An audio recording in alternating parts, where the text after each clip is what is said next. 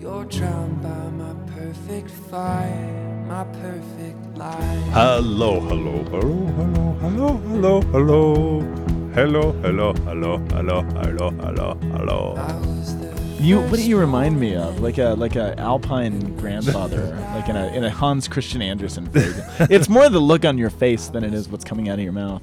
Hello, You- hello, hello, hello, hello, hello. You seem like you should have one of hello. those giant like ram's horns. Oh, yeah. You know what I'm talking about? They're like huge and Oh, yeah. it's very Sound of Music-y. Maybe it's your sweater that you're wearing. It's cold outside. You're wearing a sweater.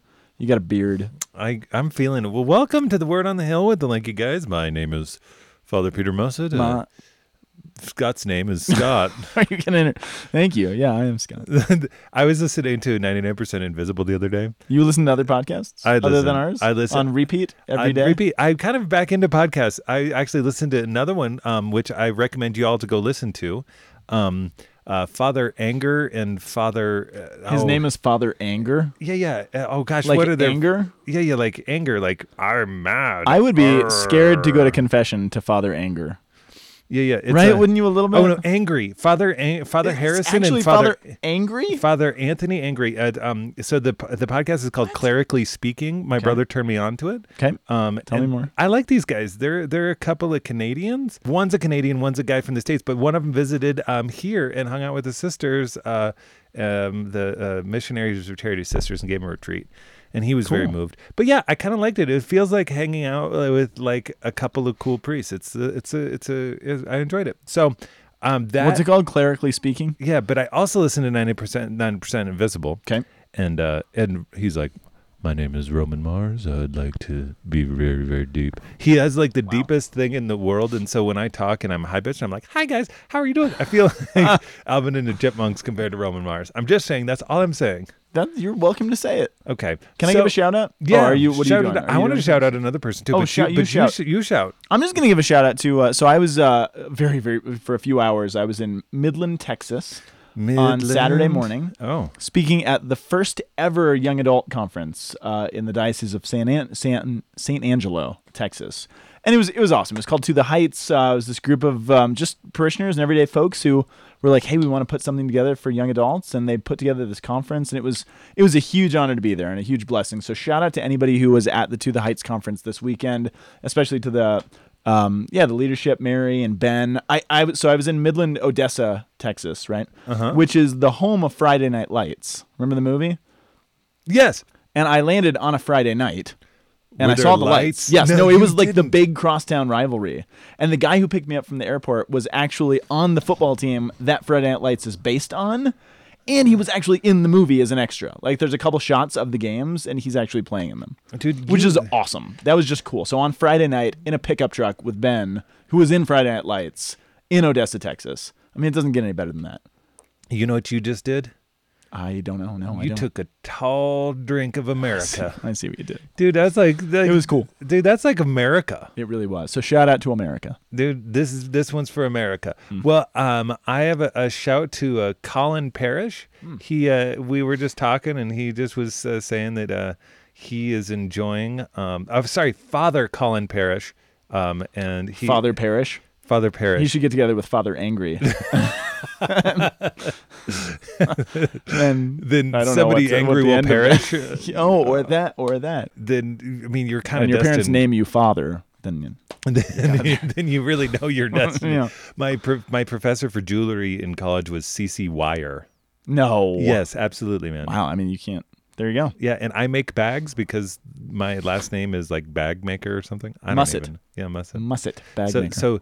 So there's a musette bag, which is a very familiar piece of equipment for those who were in the World War II. So if you're all of you listening. yeah, if you were in World War Both of II you. in your musset bag, you know that you I'm really stoked that you're listening to a podcast, and B, we're connected by your bag for personal effects. We are in the 32nd Sunday in Ordinary Time. Our first reading is 1 Kings 17:10-16. You were just jumping. All right. Our responsorial psalm is Psalm 146, verse 7, then 8 through 9, and 9 through 10. And then our second reading is Hebrews. I need coffee. 9, really 24 to 28. Are you just saying it? No, I mean, it. You do need coffee? Yeah, but I have mass. Oh, you do have mass. Plus, you have a lower threshold than. than you I do. Yeah. If Then but that's a different if matter. you gave it up for Lent, then you'd feel like me afterwards. I actually had a priest who forbid me to give it up for Lent once. He's like, you Good can't make everyone else do your penance. Good job, priest. Yeah, so anyway, our gospel is coming from Mark chapter 12, verses 38 through 44. And now it's time to express ourselves about the podcast. We're gonna talk about your truths, talk about the heart. We're gonna make the connections from Boulder, Colorado. That should have been the hill. opening. That should have been our intro. Yeah, I didn't even know, You're man. like 6 minutes late. Dude, Zarephath, can you tell me where in the Sing heck is Zarephath? Yes, of course I can tell you where Zarephath is. Yeah. No, I don't know off the top of my head. I will admit that I don't know off the top of my head where Zarephath is. It's not far from Mount Carmel, which is it's near present-day Haifa. It's got to be somewhere in that neck of the woods, right? I've been to Haifa. Have you? Actually, we had I mean, that's exchange where students Carmel from is. Haifa. Did we? When I was in high Who's school, we? my family. Oh, not me. I My wasn't family. there. We had two girls who came from Haifa. Really? Stayed at our house. Yeah. About what? It is a coastal town located between Tyre and Sidon in the territory ruled by Jezebel's father, Ethbaal. That's amazing. So it's along the Mediterranean coast in between Tyre and Sidon. Tyre and Sidon are kind of toward the northern, right before the Mediterranean curves to the west, right? That's sort of where Tyre and Sidon on. So it's south of there, smack in the middle. Dude, There you go. I just stumbled across that. So that's where we are. But to put this reading from, this is actually a great little story about Elijah that it's important to put in a little bit of context. Okay. So- Contextualize me. So Elijah, we all know about Elijah, right? Elijah is this sort of mysterious figure who we don't know much about where he comes from. Again, I mentioned he comes from this place called Tishba, which is really all we know about him. He is of what we kind of think of as this. He's one of the desert prophets of the Old Testament. He's up in the northern kingdom. Okay. He is sort of a precursor to John the Baptist. Remember, John the Baptist says that, or Jesus says John the Baptist is a kind of Elijah. I mean, there's a million things we could say about Elijah, but he is this guy who is called to be a prophet by God to basically speak truth to the king of the northern kingdom of Israel, who has fallen into profound idolatry and sinfulness. The whole northern kingdom is a disaster. Remember, we talked about the kingdom of Israel divides in half, not quite half, but there's a civil war. It's divided, northern kingdom. Elijah's up in the north, and this is, again, it's a culture that is so far gone. Years ago, they abandoned worship at the actual temple of Yahweh. They founded their own temples. They worship their own gods. They have their own liturgical system and priests and liturgical calendar. They have created sort of an anti-Israel in a certain sense. That's a weird way to put that. Right. But liturgically speaking, they've created a false version of the faith. So things are a mess. And Elijah is called by God to go speak to who is probably understood to be one of the worst kings that a really bad kingdom had, who was a guy named Ahab. And a lot of people haven't heard of Ahab, but we've all heard of his wife. Do you remember Ahab's wife? Jezebel? Jezebel, right? So she's super famous, even to the extent that we use that. It's become like an idiom, right? That woman's a real Jezebel, like somebody who's really mean or sinful or whatever. There's lots of things. Manipulative. That's the word I couldn't quite get to. So this is who Elijah is, and he's called by God to go and basically speak against this king and say, you need to turn back to God. And he pronounces this curse on the kingdom because of the idolatry and the sinfulness and all this stuff. He said that Israel is going to have 3 years without rain. There's going to be a drought, which I wish... Man, I'd love to talk more about this. Isn't that a pop song, A Year Without Rain? It could be. Yeah. Written by Elijah and the prophets on Cozy 101. But Elijah, that made me lose my train of thought. He pronounces this curse. The main God, I'm trying to, my mind is sifting through what is the important information for us to know about this. But it is kind of important because the context to this moment is really interesting. So he predicted 3 years without rain, which is actually one of the covenant curses back in Deuteronomy for unfaithfulness. There's going to be a lack of rain, but it's particularly significant because the place that Elijah will later on become associated with, Mount Carmel, we've heard of the Carmelites, right? Yeah. The Carmelites get their whole spirituality from the story of Elijah.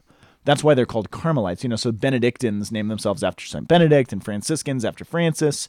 But the Carmelites name themselves really after Elijah, who dwelt on Mount Carmel and had the spirituality. But Mount Carmel at the time was the seat. It was understood to be sort of the home base of the main god up in the northern kingdom that they were worshiping, which was a guy called Baal. Baal gets used a lot in the Old Testament, but he's this really crazy god who was believed to control fertility and crops and plant life, and most particularly the weather and the rains.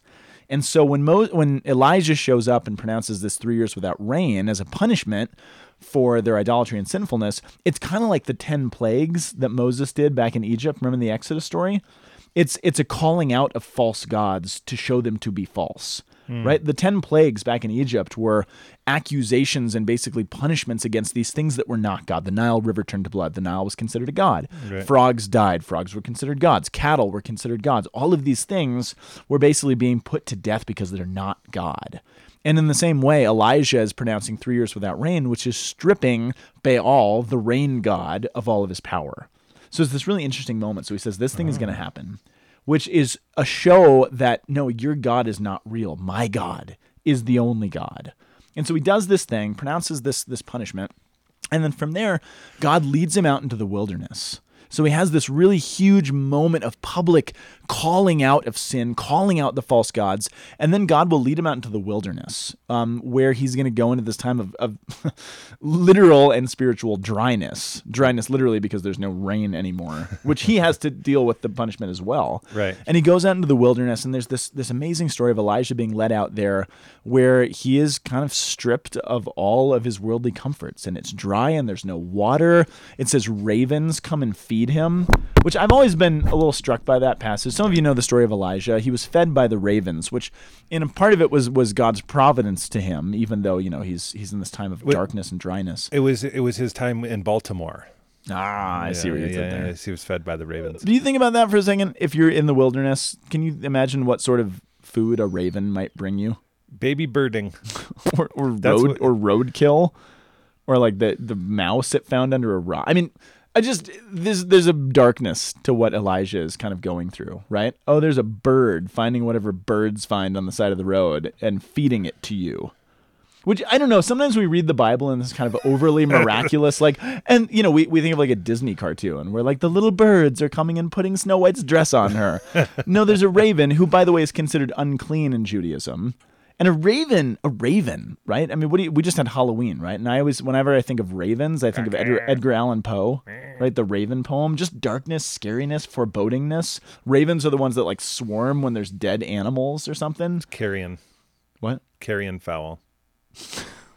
You're foul. Yeah, they're like that. Anyway, it's kind of raw, man. There's a reason that I'm dwelling on this. This is not without reason. I was thinking about how what you're willing to eat changes by the amount of food available to you. I was thinking about how we throw away so much of the world's food because it's not perfect looking, especially in the United States. Absolutely. And we don't like want to. I found some garlic in my cupboard, and I was like, this garlic is not that good looking, but I'm gonna eat it anyway. Good for you. Yeah. I was wondering where that story was going because I was going to accuse you and judge you. Yeah, but I was like, I just was like meditating on that. So when you say like, here's some ravens bringing you horrible food, you're just. I don't know what they're bringing, but I don't think it's. You're imagining it's that. And this is so. I actually think that they're just spitting into his mouth worms. They are. Well, they're spitting something into his mouth, which we've probably heard of the spirituality of the dark night of the soul and the dark night of the senses. This is actually where that comes from, though. And Elijah is believed to be going through what we call the dark night of the senses, in the sense that things are hard, and he's done this thing that he's drawn closer to God than really anybody else around, and yet he's being thrust into this kind of darkness and dryness, which is what the spiritual life. This is what happens to us sometimes. Sometimes the closest we get to God, the closer we get to God, right, the harder things feel, which is what Elijah is sort of embodying. So it's in that context, which I think is important, that we come to our reading from this week. So he's been in the wilderness. There's no rain. It's dry. The water's dried up. He's being vomited food into his mouth by a bird. And he goes into this village called Zarephath. And can you imagine Elijah wandering in from the wilderness, having been fed by birds? And he stumbles into this village and he's like, oh my gosh, thank goodness. Humanity again. Right. It says, so in those days, Elijah the prophet went to Zarephath, and he arrived at the entrance to the city. A widow was gathering sticks there, and he called out to her, hey, can you please bring me a small cupful of water to drink? Actually, does it say it? Let's read. There's a line that I really love. Please bring me a small cupful of water to drink. And she left to get it, and he called out after her, also bring me along a bit of bread. And she answered, as the Lord lives, I've got nothing left. In the Hebrew and in the Greek translation, and actually my English translation too, this is such a small point, but this is the little things that are great in life, right? He actually says, bring me a bit of food in your hand, which I've always wondered about that, but I think it's because he's been having bird beaks vomit food into his mouth for the last however many months. He's like, can you bring it in your hand of a human being instead of a bird? Which I just think is funny. So, what's going to happen in the story is going to be really powerful and kind of painful. But to paint the picture of where Elijah's coming from is actually really important. I mean, he's coming from absolute desolation, from really hard circumstances. And he's like, I am desperate for a cup of water, and I'm desperate for some actual food from a human being, right? By Yiddick. Yeah. In your hand. In your hand, right? Isn't that kind of funny? It's really funny. That's the line. I love that. I love that you saw that because isn't it great? Because it really does make sense. It's like, man, it really gives evidence of the baby birding. Kind of. So yeah, so she left to get it. He called out, "Bring me a morsel of bread, a bit of bread." And she answered, "A bit of bread. As the Lord your God lives," that's a telling line because she's not in Israel. She's not even the northern kingdom of Israel. We're outside of the bonds of Israel. She is probably pagan. She's of some other religion, but she recognizes somehow, and I don't know how, but she recognizes Yahweh in Elijah.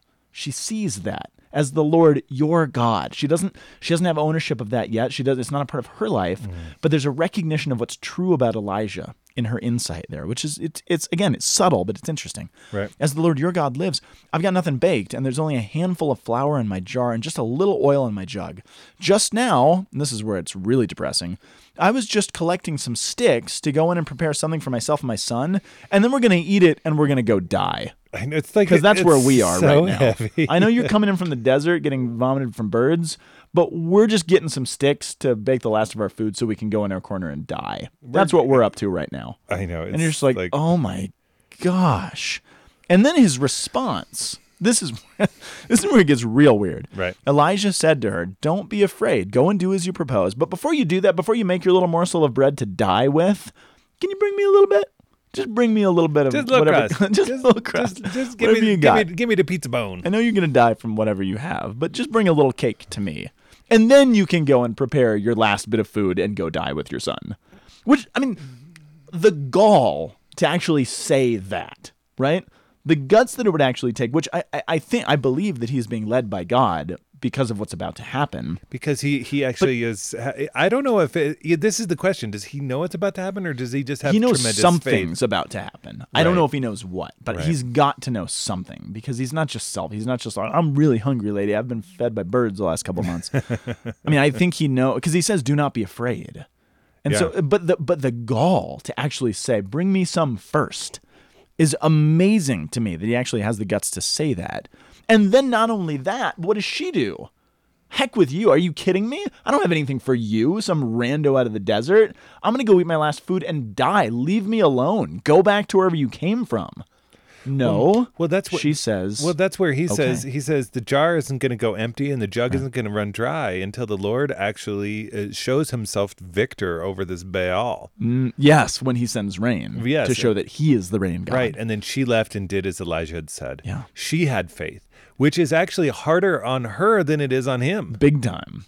Big time. And again, what the scriptures are sort of showing is here is Elijah, who is convinced, and it's going to become explicit later on in the text, that he's like, I am alone. There is nobody left in Israel who has any faith. Everyone's gone off the deep end. The king is crazy. They're worshiping these gods. Everyone wants to kill me. Everybody hates me. Birds are vomiting food into my mouth. Everything is horrible. and I am the only person left with any sense of the truth. And then he leaves Israel and he finds this nowheresville of Zarephath with this widow who's about to die. And there he finds profound faith, not even the likes of which exist in Israel. And he finds it with her. Which is interesting because later on Jesus uses this Absolutely as an accusatory tone because Big time. Here's somebody who's just random on the coast and she has faith in a God that she does not yet know. Absolutely right. Which is really powerful to actually consider. And she gets that she doesn't know him. She gets that his God is significant. As the Lord your God lives. Right. It's not just it's not just recognizing that she doesn't know this God yet. It's the recognition that she understands that there is a God of Elijah that she does not know, and yet she will trust in him regardless.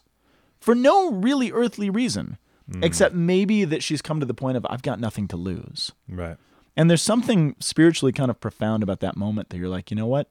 I can give everything because I have got nothing left. And so I will give it because I've got nothing left to lose. I'm at the bottom. I am at the end. I've got nothing. So God, here I am.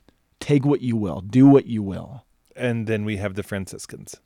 And thus you have the Franciscans. But I mean, like when Jesus says, go sell everything that you have and then come follow me, there's something to that where you're just like, I can just let it all go and I can just follow and I can be free.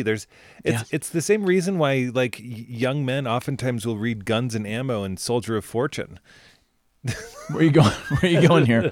Is that there's something attractive of just being light and fast, man, where you're just like, you're like, no, dude, I'm ready for mission. What, like, send me in, coach. Like, when I mean, you know, I considered becoming a CFR, which is they're Franciscans. And I stayed with the crew in the Bronx for a little bit, considering in Harlem, actually, considering, you know, is this what God is calling me to? And I remember talking to this friar, and he was great. And I maybe I've told this story before, but he was like, my life is great. He had the New York accent. He was from Long Island. He was like, my life is great. He's like, I get up in the morning and I look in my closet. I'm like, do I wear the gray cassock or the gray cassock? Because I got one. And he's like, I don't have a wallet. I don't have car keys. I don't have anything. So I go out into the neighborhood and somebody could mug me. Somebody could beat me up. I've got nothing that they can take. There is nothing that they can take from me. So I am totally free. And I can go about and I can move and I can do my ministry because I've got no attachment because there's nothing they can take from me. So I have everything to give. And I was so compelled by that. That's so of how powerful and freeing that is. Right. Which I've got a lot to lose, and I have a family and, you know, children and everything, so I have responsibilities, but there is this kind of spiritual insight of how do we still live that way. And you used to have a job? Well, this is the last podcast. Better make it a good one. Yeah, good job. Good job on this one. And thus we get to Psalm 146, which is, if you've considered what we've literally just said, what these readings have told us, where Elijah's coming from, where this woman is, the psalm response is, praise the Lord, my soul. I've got nothing. I am about to die, and I'm about to give the last bit of anything I have with any hope. Praise the Lord, O my soul. Because the Lord, he keeps faith forever. He secures justice for the oppressed. He gives food to the hungry. And me, when I'm hungry, spiritually, physically, emotionally, he will give me food. He sets captives free. He gives sight to the blind. He lifts up those who are bowed down. When I am feeling like this widow and I've got nothing left and I'm ready to curl up in a corner and be done, he will feed me and he will lift me up. So praise the Lord, my soul. And when I'm coming in from the desert feeling vomited on by birds, I can praise the Lord because I know that he will give me sustenance. And he will. And it's funny, as the story of Elijah goes on, then he'll go back to the king and he'll have this big showdown with the priests of Baal and they'll perform these big miracles on Mount Carmel and he'll do this whole thing. And then he'll be thrust out into the wilderness again, where it's literally the Lord. He's like, I'm going to give you food for now. I'm not going to show you what's coming yet. You're my messenger. You're doing these great things. He's performing miracles and he feels empty. And God gives him food to take the next step. And then he gives him food to take the next step. But it's never this like, oh, you've been faithful. Here's all the riches. Oh, you've been faithful. You performed these miracles. Now everything's going to be great. Now you're going to receive the health and wealth. Now everything's going to be awesome from here on out. It's never that. It's like, all right, now you get a morsel of bread to take the next step. And now you get a morsel of bread to take the next step. Because I'm not going to give it. You need enough food for the journey so that you can keep moving. But there's something kind of beautiful about that and how it plays out in the life of Elijah. Because he's forced to trust that God's going to take care of me at every step. It's not just if I take this many steps, then God's going to take care of it and I don't have to trust anymore. I don't have to worry about it because I'll be secure. No, he's going to ask me to trust in every single step that I take. Which is so existentially true for all of us. So he stands as a witness for what it actually looks like to live. Yeah. Whereas oftentimes we want to sanitize that neediness. Yeah. We actually in our lives, we don't want to actually consider ourselves that dependent from moment to moment. Right. We want to say that we are the masters of our own destinies. And that's actually why, like, the service at food banks, the service of the poor, who literally are just hand to mouth, like for real. Like some of them a lot of them don't even have IDs. They don't even know how to get their birth certificates. It's complicated to even find like bureaucratic recognition to find work and to do these things. And that's why I'm so proud of, like, we have a food bank, Harvest of Hope, that literally it's just like, are you hungry? We will serve you. You don't need to be from here or going. You can just be. It's a little grocery store. You can just come and take what you need. Pass through and you actually get choice. That's actually one of the beautiful parts of what we do too. It's not like we're just going to give you what you think, because it's like, no. Here's what we have decided we will give you. Right.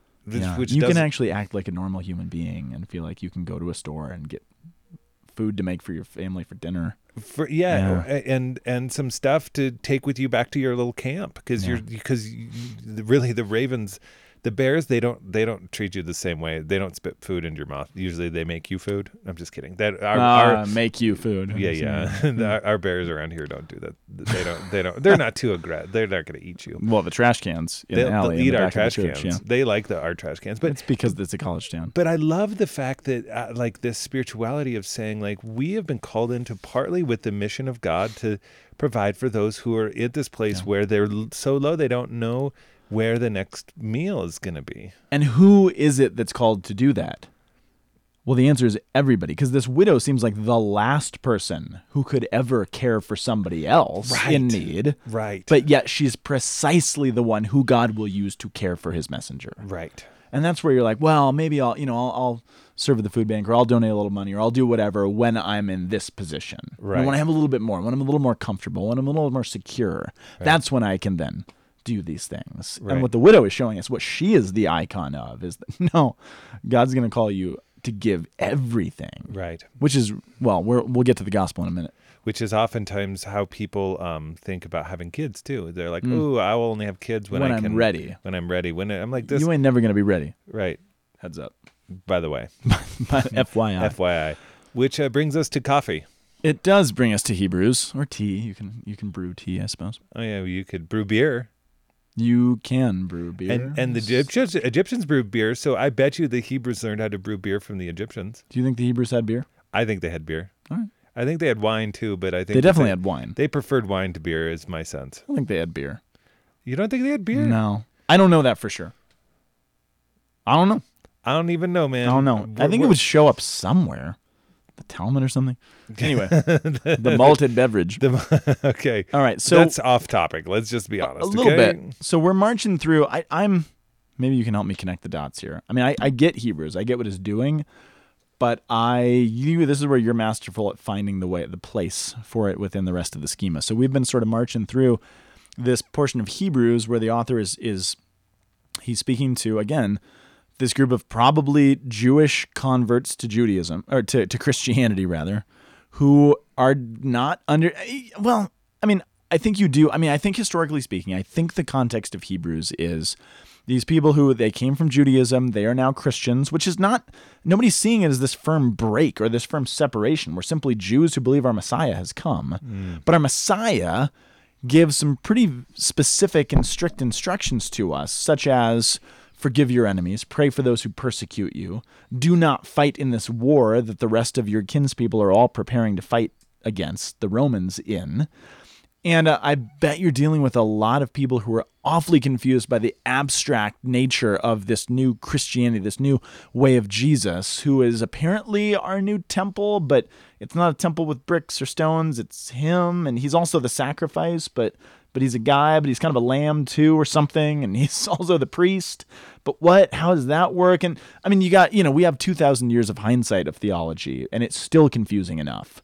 And I mean, try to be the first ones to try to figure out, wait, what does this mean again? What is our liturgy? How is he high priest and victim and temple and altar and all of those things? And what? And so Hebrews is trying to show that, yeah, you may be ready to throw in the towel. Right. You may be looking at this faith that you've maybe sacrificed a lot for. Right. I mean, Elijah has given a lot to be a witness in the world. And what Elijah is feeling is, I have sacrificed everything to be a witness, and everyone rejects me. No one cares. And not only do they not care, they want to kill me for it. And I bet it's a different circumstance, but I wonder if a lot of those Hebrew Christians are facing a lot of pretty real persecution by their family, their friends, their spouses, saying, what are you doing? We're getting ready to fight for the temple. We're getting ready to fight with the high priests and the Sanhedrin and our people. And you're over there saying, forgive the persecutors? Pray for the Romans? What are you talking about? And you're worshiping some priest that's up in heaven now someplace at some other temple? You don't make any sense. And I guarantee that people would be tempted. I'm just going to curl up in a corner and be done with this because I can't handle this anymore. I can't handle this pressure. I don't even understand my faith entirely. And now everybody hates me for it. I mean, I think this is a real experience of what Elijah is feeling. And so this is the moment where the author of Hebrews is like, all right, here's what it is. And this is I actually believe the climax of the entire book, where it says, no, Christ, he didn't enter a sanctuary made by hands, but he entered the true sanctuary. So way back in Exodus, do you remember when Moses was given the instructions to build the tabernacle, which would be the physical place where God dwelt? Yes, of course. Do you remember how he was given those instructions? Vision of heaven, the throne room of God. Yeah, I and mean, he's like, this is like Ezekiel. This is Revelations. This is Moses. This is us. Of like we're making it. There's an imitation of something that exists elsewhere. yeah, this is not the real thing. This is a model of the real thing. That's what's clear in Moses. And so what Hebrews is saying is, remember that. Remember that Moses was shown something else. This temple that's on the hill, it's great and it's wonderful and it served God's purpose, but it's a model of something that's real. So if It's we a make facsimile. architectural models of the tabernacle, the temple, and a church, are we doing meta models? Yes. Okay. Yeah, that's a really good. I was trying to take a step further, but I can't do it. but this is the climax of everything that the letter. This is the real one. It's in heaven itself, and now he appears before God on our behalf as high priest. Not that he may offer himself repeatedly like the high priest does every year into the sanctuary with blood that's not his own, with blood of cows and cattle and bulls and goats. If that were so, he'd have to suffer repeatedly from the foundation of the world. But now, once for all, and that's kind of the key line of the whole liturgy for us, once for all. Jesus suffered once for all, and he has appeared at the end of the ages to take away sin by his sacrifice, not of goats or bulls or anything else. Just as it's appointed that human beings die once, and after this judgment, so also Christ offered once to take away the sins of many. He'll appear again, not to take away sin, but to bring salvation to those who eagerly await him. This is the moment. It's like, so if we've been describing what it means that Jesus is our high priest, how he's better than the Levitical priests, he's better than the earthly high priests, because he is fully God who understands what God wants of us, but he's also fully us who associates with our sufferings and our weakness and everything else. So he knows what to offer on our behalf. He knows how to intercede for us. And this is the moment that the author's like, so how does he do it?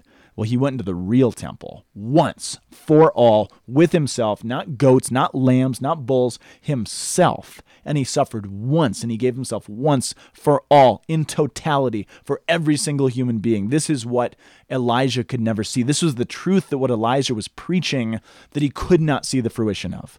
That there's one God who will offer himself as sacrifice for all of humanity, including widows in Zarephath, and people up in Galilee, and people in all of the continents and nations of the world, once for all. This is the word that Elijah is actually proclaiming, that he can't even dream of how it's going to come to fruition later on. I actually want to take this one step. Remember how I'm talking about a model of a model is a meta model? A model of a model is a meta model. Yep. Yeah, what I just said before. I got it. However the No, math I just works had out. The math. What happens is that how does the widow at Zarephath actually join her faith to Elijah?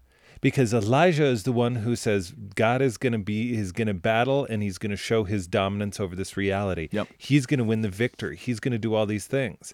And so the widow has to actually trust Elijah. And so in a certain sense, what you're talking about is the same pattern for the Hebrews. They're saying, are you going to trust that Jesus is the one who is God and man, who offered himself for actually a transformation so that we can actually have life? And how does the widow do it? Through bread. Through bread. How does Jesus do it? Through bread. Yes. That's transformed. Right. Is that what you're saying? Is that what Yes. And which oil. is kind of cool. Yeah. Oil. It's the sacramentals. They're present even in the widow of Zarephath. It's a funny thing because Elijah, after the scene, he's going to go on, go to task with all the priests of Baal and do this huge miracle. There's fire that'll come down from heaven. I mean, it'll be this huge show that will end with no one having faith. It will end with everyone wants to kill Elijah. Nobody cares, and everybody still thinks he's a loser. The giant, huge show, fire from heaven, massive miracle in front of everybody does not do it. What does it is the tiny little faith of this woman who is at the end of everything, who gives everything, who is then the model for the success of Elijah's ministry. This is where the fruit comes. It's not the huge, overblown, altered temple, fire from heaven miracles that he's going to perform. Those are real. That's real. But where God speaks is in the smallness of the widow of Zarephath through her bread. She finds God in her kitchen, which I always kind of love that image, right? She finds God in her pantry. She's like, oh, I see it. I get it. This is beautiful. I mean, talk about going to it, which brings us into another poor woman who in Mark, we have... A widow, right? Does it say she's a widow? Yeah, it is. Yeah, she's another widow who is held up as this profound example of faith. Do you know why? Because she gives her whole bios. Yeah. Isn't that great? It's like this is the thing, is that her whole livelihood, her whole bios, her life, it's not just livelihood, it's actually deeper than that. It's her whole biology. I mean, that's literally what it says. She gives. Well, we should get people there. We're just kind of throwing it out. Bion. Bion? I thought it was bios. You're a bion. Beta, iota, omega. Omega. What's the N? There is Greek? no N. Oh, yes. New. Yeah. New. Bion. Yeah, means of subsistence. So Jesus is making a juxtaposition, though, with her. He's holding her up. Yet another widow is being held up as an example. So here at the beginning it says, "Beware." Jesus says, "Beware of the scribes who go around in their long robes. They accept greetings in the marketplaces, seats of honor in synagogues." He talks. It's funny actually, and I don't have the Greek in front of me, but it says he sat down opposite the treasury, and so he's at the temple, right? And there's the treasury, and he observed how the crowd put money into the treasury, and many rich people put in large sums. And I forget if there's something in the text, or I've just read commentary on this, but what was sort of popular to do was to put your huge coins in the treasury in such a way that they'd make a really loud noise. And they'd clang really loud so that everybody could see. That's why we have pads on the bottom of the baskets. So nobody hears? Yeah. My $1 bill.